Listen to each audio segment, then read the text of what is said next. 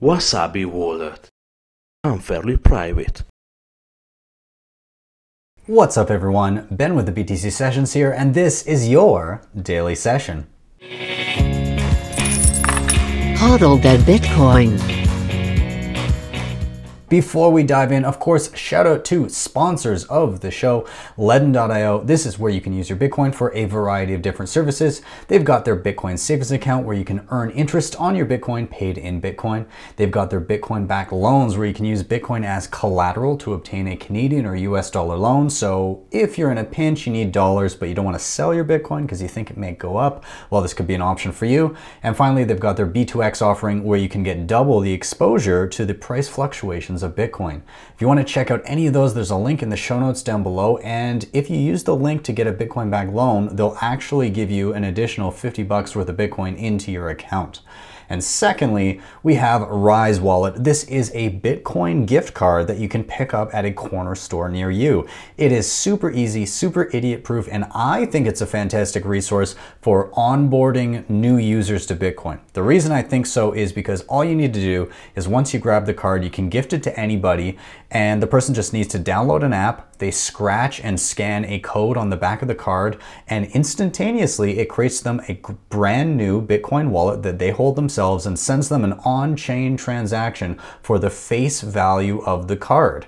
I've gifted it to a whole bunch of different people. I think it's fantastic. So head over to their website, risewallet.com, click on locations to see where you can pick one up. It is currently in Canada only at the moment, but they are looking at expanding. And if it happens not to be near you, you can always head over to coincards.ca to get one delivered. And with that, let's dive into the news. So this episode today is very much going to be focused on what I consider to be bad takes. And two kind of focuses in general. One is, Peter Schiff is just full of bad takes. You know that. I already framed one of his tweets from the beginning of the year and put it up on my shelf.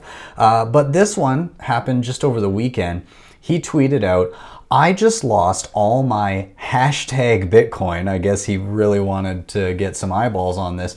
"I just lost all the Bitcoin I have ever owned. My wallet got corrupted somehow and my password is no longer valid. So now not only is my Bitcoin intrinsically worthless, it has no market value either.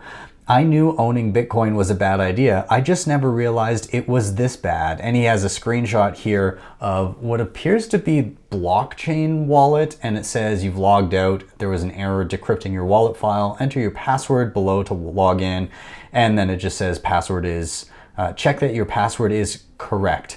And obviously the response to this on Twitter was hilarious because everybody, of course, you got Bitcoin Meme Hub making hilarious images, everybody tweet stamping it, everybody, oh, these replies are going to be good, tons of GIFs, people laughing. It's kind of ridiculous. And so just for context here, of course, if you don't know who Peter Schiff is, he runs Euro Pacific Capital. He's a huge gold bug and he's super anti-Bitcoin, I believe partially because if Bitcoin is successful, it largely cuts into his business model. Interestingly enough, he does accept Bitcoin on his website for gold. So take that at face value for what you will. Anyways, the history behind this is him and Eric Voorhees, the CEO of Shapeshift, they had a debate online and on a, I can't remember, Soho forum, I think.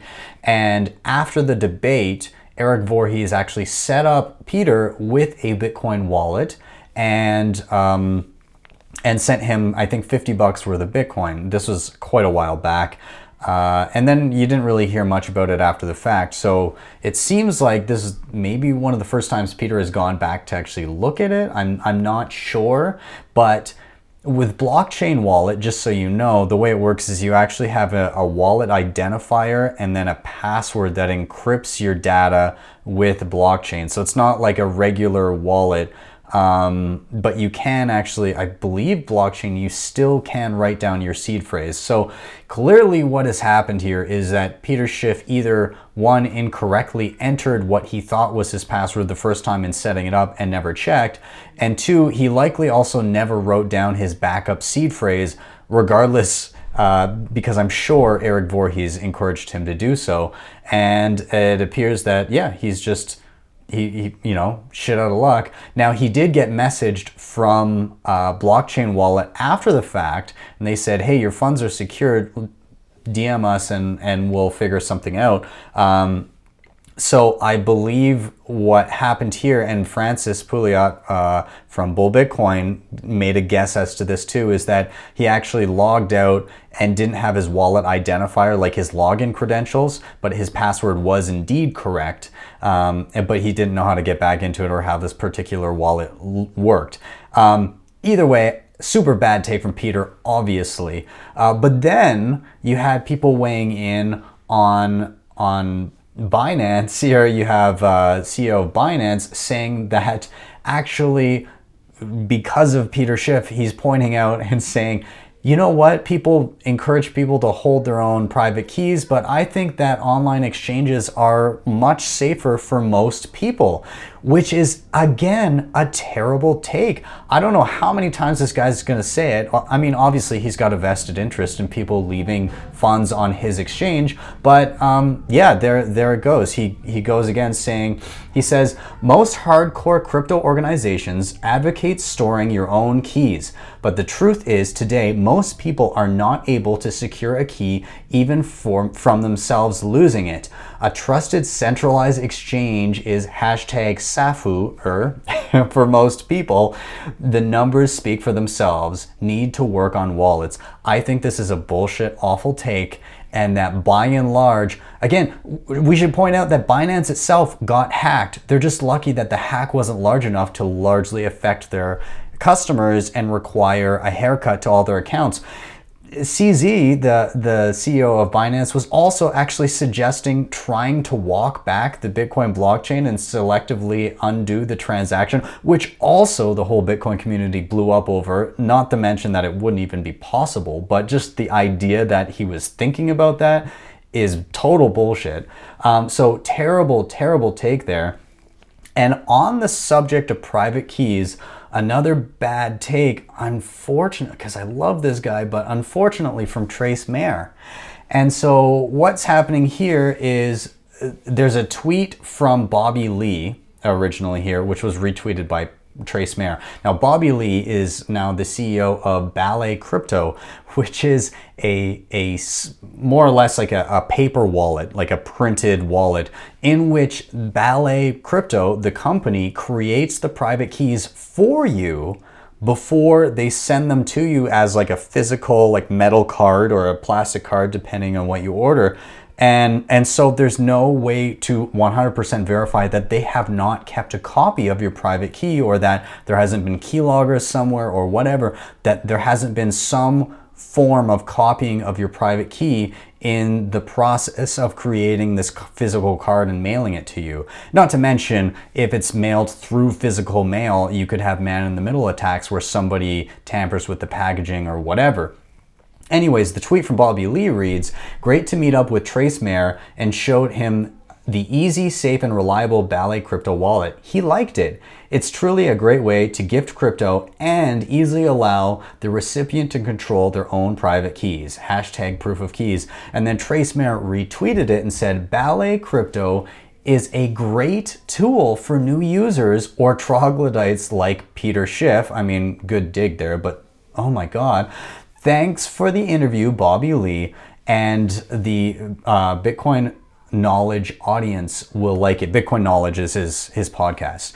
But it's kind of mind-blowing to me, given that Trace Mayer has been advocating, he doesn't even like hardware wallets. He doesn't like Trezor or Ledger or any of those where you keep your keys offline in a dedicated device. He's been trying to push the Glacier protocol, which is incredibly secure, but for him to then be going so hardline on securing private keys, but then to endorse Ballet Crypto, I just find it very unfortunate and completely at odds with what he said in the past. So I don't know what's going on here, but the response on Twitter has been not kind. So just going through a few of the responses. What the actual fuck, Trace Mayer? This wallet is pure trash. Just use a mobile hot wallet at that point. At least you own your private key. Shame on you, Trace. Even the rich have a price, I see. Trace, what are you doing, man? Ballet Crypto is an awful thing to suggest the use of. Please stop. Trace Mayer, you should know better. Trace is nothing but an arrogant Bitcoin LARPer. Seriously? Pre-generated Bitcoin private keys aren't safe at all for our users, and one who's been in the space for many years knows that. Yeah, and I mean, it doesn't get better. You keep on scrolling down, and it's just everybody is shitting on this take. And it's I don't know what the deal is with this, but like, I do not like Ballet Crypto. I've been pretty critical of them on Twitter. A lot of people have. And I mean, I'm not saying that they don't have the right to exist. They sure do. But also, I think that they have the right to be called out by a lot of people who don't see it as a secure option and see it as there's much better options. It's better to just make your own paper wallet, to be honest, rather than paying them to get them to make your paper wallet and then mail it to you. There's so many attacks that could happen in between there versus just making it yourself. So yeah, I don't know. It's unfortunate. But I mean, I think this is just a bad call by Trace Mayer. I think that it's unfortunate. He did champion proof of keys, which again calls into question why he would champion Ballet Crypto, but he has contributed a lot. So I, take proof of keys for what it is and disavow these other developments that are less helpful to people. And moving from keys and crypto storage and Bitcoin storage and all of that to block size. Now, why in the hell am I talking about block size in the year 2020? That's an excellent question, and I'm asking myself that right now, but it seems to keep coming up. For some reason, this old debate that has since been settled in my eyes is being dredged up by a number of people. And I'm not bringing this up to call out the specific people. I'm going to refer to a couple tweets here just to give examples of what people are saying. But then I kind of want to go through and dissect a few points that I think should be made at this point. So one of them is Omar, who I've met in person at, I believe, a couple different events now. Super nice guy. I've chatted with him before, but I don't agree with this take at all. And so what he did is he took a tweet from Adam Back, and Adam Back was talking about, in the context of this, was talking about trade-offs between Lightning Network and Liquid Network and main chain Bitcoin. So that was the context of this. And so Adam Back had been talking about Lightning Network and what the actual trade-offs were with Lightning. So it's easier to lose via the Lightning Network than Liquid due to accidentally closing channels. If you're offline during a hostile close of a channel, then you could be susceptible without watchtowers, that is. There's a Lightning Network hot wallet risk at the moment.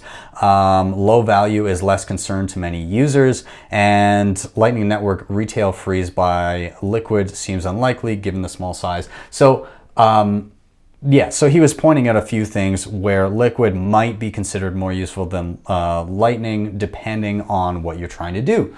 But Omar said, this is rent seeking at its finest. This is the CEO that crippled Bitcoin to make Lightning seem attractive until he could create a more profitable product. Create a problem, keep block sizes small, so that you can proffer up the solution. Liquid, classic marketing tactic. And before I dive into other reasons why I think this is a bad take, one other example here. So that Martini guy said, unpopular opinion, Lightning Network is never going to get adoption, just increase Bitcoin block size. If my parents can barely figure out how to use Bitcoin, they don't stand a chance at understanding the complexity of the Lightning Network. BTC needs bigger blocks. I'm going to read the rest. The childish tribalism exhibited by devs in Bitcoin core community astounds me. Who cares what some guy wrote on a paper 11 years ago? Times change, technologies adapt. Why limit the use of the tech? Satoshi game his project to the community to help it grow, gave his, I suppose, to help it grow, bigger blocks. And the dumbass idea that Bitcoin is the only thing that can survive and everything else is a scam is just horsepoo. Maximalists are closed-minded. They are generally a maximalist because they are salty around getting wrecked in 2018 on alts. These people are far from geniuses.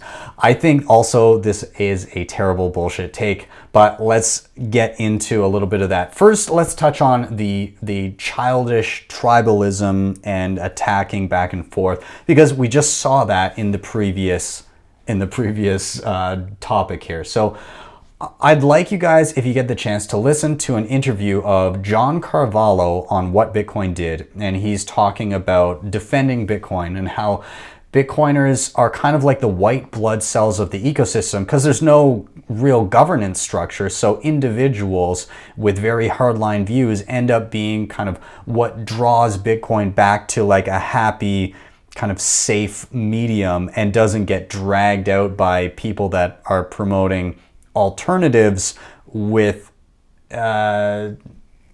different incentives, we'll just say, to keep it kind of, I don't know, middle line here. But anyways, he's talking about how since there is no governance structure where somebody is in charge, which is exactly what we're wanting, individuals take on that responsibility for themselves. So if they see something that they see as destructive to Bitcoin, or that could be put into the protocol that could be a negative for decentralization, they're going to call it out and they're going to do it very, very voraciously. So I completely agree with his stance in this interview. So first, take a listen to that if you get the chance, because it does talk a lot about this so-called toxic Bitcoin maximalist headset, I guess, how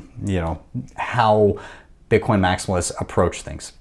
So yeah, take a look at that. Now, what I want to outline first is the fact that block size has very much already been explored a lot and has been presented as an option and failed to gain consensus, not once, but many, many times. Okay, I'm going to read a few implementations that have been presented, allowed to be downloaded, and just failed to receive enough consensus around it. So there was Bitcoin XT, that was Mike Hearn and Gavin Andresen. There was Bitcoin Classic, that was also Gavin Andresen. There's Bitcoin Unlimited. Peter Risen was the chief scientist of that. It still exists as an implementation that can be used for Bitcoin Cash now. And then finally, there was SegWit 2x, or just some people just refer to it as 2x, which was a doubling of Bitcoin block size. So all of those failed to receive consensus. XT, Classic, Unlimited, all just didn't work. Unlimited forked with Bitcoin Cash to become an implementation of that and is now used there, but not on main chain Bitcoin. Now 2x was 2017. We were implementing SegWit, and there was supposed to be a second half of that where there was a doubling of Bitcoin's block size in a hard fork, which was backed up by a lot of major Bitcoin companies or Bitcoin related companies and a ton of Bitcoin miners. But the users opted out. They ran their own nodes and said, well, no matter what you do, we're not going to go along with this. And so whatever you say Bitcoin is, we're not going to recognize it. And so you'll be transacting on a separate chain. There was also futures markets launched around that, at which point the 2x fork of Bitcoin would have been worth about 25% of what regular Bitcoin was. So it failed to achieve consensus from users, but also economically, just people saying that, hey, I'm willing to pay less for this because I don't think it's going to work out. Now, it was called off prior to launching, but somebody still did launch it to see what would happen, and it actually stopped. The chain stopped dead because there was a bug in the code, because there was only one individual implementing and having eyes on it, and there was no peer review to this really whatsoever. So now, since it failed to achieve consensus on Bitcoin's blockchain, and Bitcoin did not adopt a block size increase, there are other options. So it should be obvious that Litecoin was a very early option for faster block times and being able to do more transactional throughput, because their blocks times are every 2.5 minutes. So essentially you have 4 times the amount of space. They also implemented SegWit, which also gives them a little bit more block space. So one, you've already got Litecoin for more on-chain transactions. Secondly, Bitcoin Cash did fork off. They have options. You have larger block sizes there. And thirdly, you had Bitcoin Cash that also split into Bitcoin SV. So if you want larger blocks and you want them now, go use one of those. I don't understand why you're saying that it needs to be on Bitcoin. Lots of people are still using Bitcoin. They're happy with it the way they are. And they're utilizing secondary layers, which we'll get into in a second. Why do you feel the need, just because these other coins have forked off and haven't been able to get to top spot because nobody really cared or wanted them, doesn't mean that you should force a protocol change, nor that you can force a protocol change on Bitcoin. That's just not going to happen. So not only did it fail to achieve consensus 4 times over, but you have other options elsewhere. And I'm mystified as to why people are still complaining about Bitcoin block size if they've got their other options. So go use something else.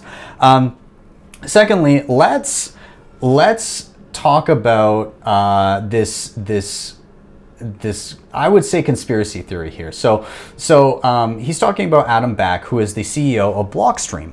Now, a popular narrative tends to be that Blockstream, there's some sort of a conspiracy with them. They've been co-opted by the banks, and Blockstream has thus co-opted Bitcoin development to cripple it and then implement things, layers on top of it that they can charge fees for, and I don't know, put it into the banking system. I don't know exactly what the narrative is there, but basically Blockstream bad. It has done things to prevent Bitcoin growth and then put in middleman solutions to monetize it. Okay, so that's the theory.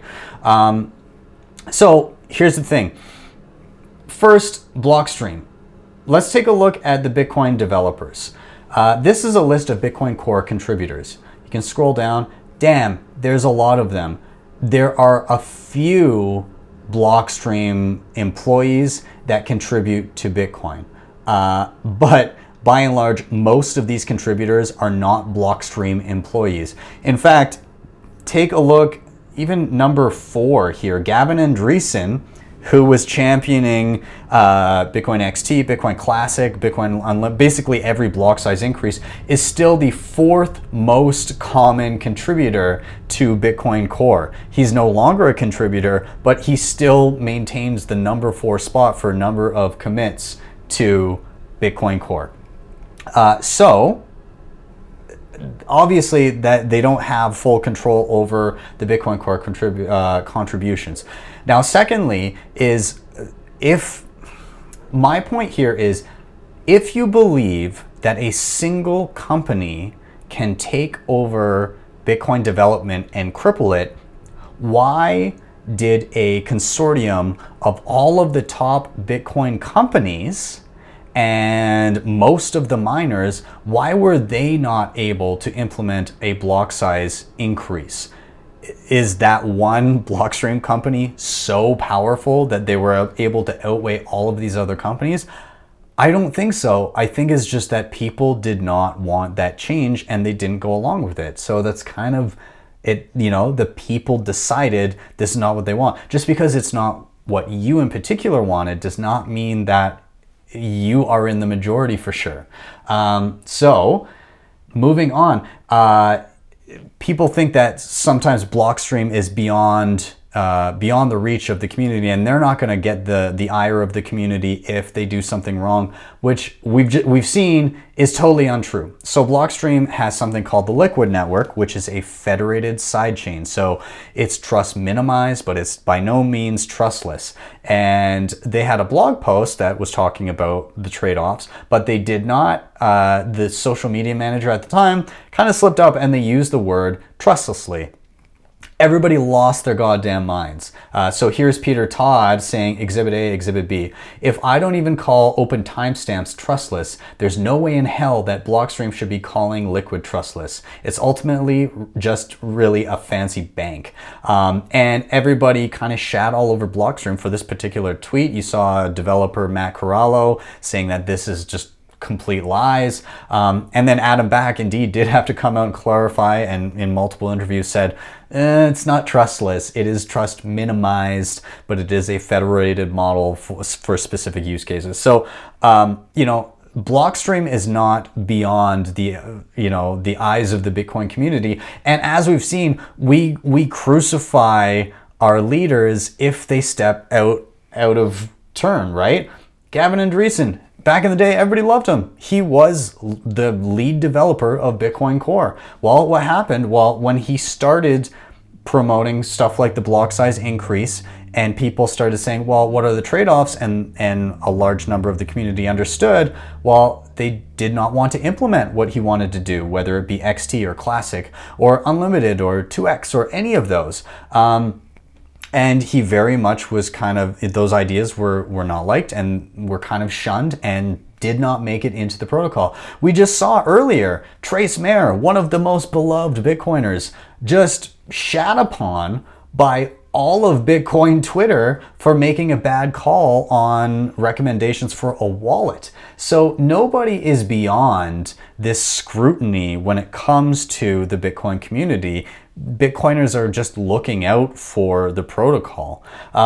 So now that we've kind of taken a look at this, it's to me clear that people are going after ideas, not people and individuals. So then why are we worried about not having large blocks and not having hard forks unless it's an emergency? Well, a few things. Number one, Bitcoin is built on hard promises. The idea that you know for sure there are only going to be 21 million Bitcoin, that you know how the protocol is going to run, that you can audit it at any time.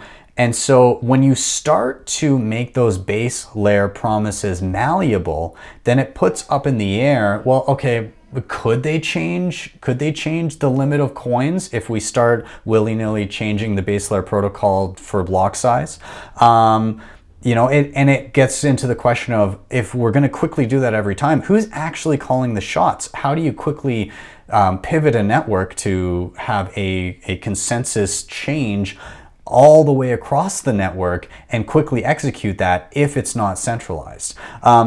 Secondly, when it comes to accessibility, so a lot of people say, well, a small block size limit wouldn't be a big deal, which maybe not. But the thing is, again, it sets the precedent of malleable base layer rules. It also, if we set that precedent and it just keeps on being bumped instead of pushing for optimizations and layer 2 solutions, well, then it does get into a situation where you cannot easily self-verify. You can't easily run a node, which I do. I'm running a couple nodes myself right now. Many people are, and the more people that are, the more decentralized it is, and the less likely you would have a number of companies try to change the protocol and get everybody to just go along with them. You have to remember, if you're not running a node yourself, you're using somebody else's. There's no such thing as using Bitcoin without going through a node. It's just whether or not it's your node or someone else's. And so if it's somebody else's, you are pushing the responsibility of what is Bitcoin, what are the rules of Bitcoin, to somebody else. And am I verifying my own transactions? You're pushing those responsibilities to somebody else.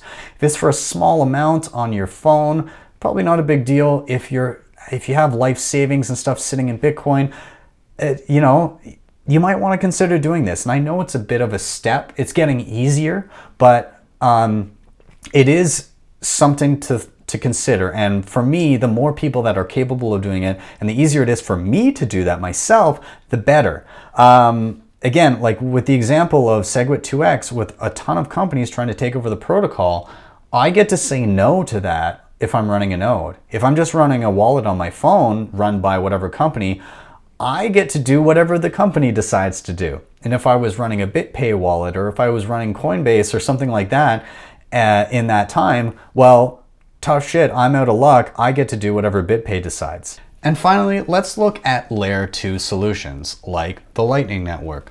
So with Lightning Network, it is indeed trustless in that you're not actually building like an IOU on top of Bitcoin. You're actually using Bitcoin. But what you're doing is you're locking up Bitcoin into what are called channels. And it's kind of like an abacus where you can drag beads from one side to the other. It's built on that kind of a model where you can be transacting and kind of creating a network where you can bump funds from one person to the next, to the next, to the next in a network that completes payments for you without actually having to settle to the main chain until whatever point you deem necessary in the future. And you can settle those individual connections at any time. So technically you could have millions of transactions settled with a single on-chain Bitcoin transaction. And when it comes to Lightning Network, we have, again, this tweet from the Martini guy where he's saying, if my parents can barely figure out how to use Bitcoin, they don't stand a chance at understanding the complexity of Lightning Network. Well, that's assuming that Lightning Network is a static technology and that it's not going to become easier. And as is the case with Bitcoin, it's gotten so much easier. In 2014, when I started, the first thing I had to do was, again, download Bitcoin Core on my computer and wait days for it to sync up with the network so that I could actually see the transaction that I had sent to it. I didn't understand what was going on. I just thought I lost my $50 that I had bought, and turns out no, it's just the entire blockchain wasn't yet synced to my computer. Now we have easy SPV wallets where you can be on your phone or you can link to a node at home. There's a lot of different options available to you. When it comes to Lightning Network, that launched at the beginning in early 2018. And I did a video back then of a Lightning wallet and kind of showed opening channels and everything. A lot of that, the complexities of Lightning Network are starting to be abstracted away, just like with Bitcoin. And so if you want to see an example of how it's getting easier, I did just do a tutorial on a Lightning wallet called Breeze, where most of the complexity is starting to kind of go away and you don't really see a lot of it, and you can actually just start using it. And so I encourage you to check out this video of Breeze wallet, because again, it's a non-custodial Bitcoin Lightning wallet, but it's pretty easy to use, and you can also pull Bitcoin from the main chain onto the Lightning Network, and from the Lightning Network back out onto the main chain into a different Bitcoin wallet. So check that out.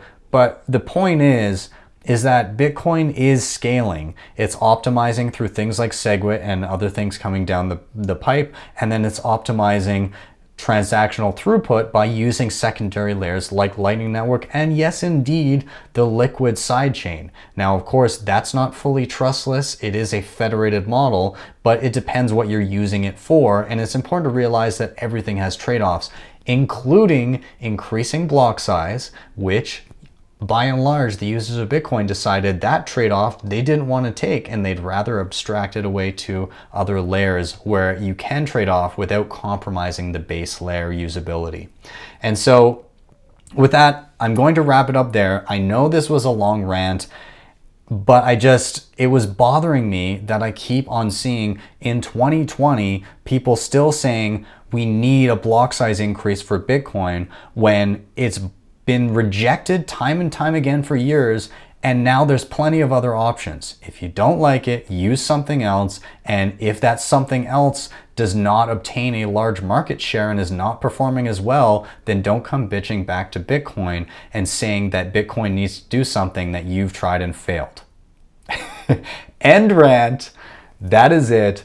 Okay, guys, thank you so much for watching, and excuse my rant, but I just get tired of hearing the same arguments for years and years. Anyways, if you're watching and listening, please do hit like, subscribe, and share. And if you're on the podcast, then of course share that on your social media.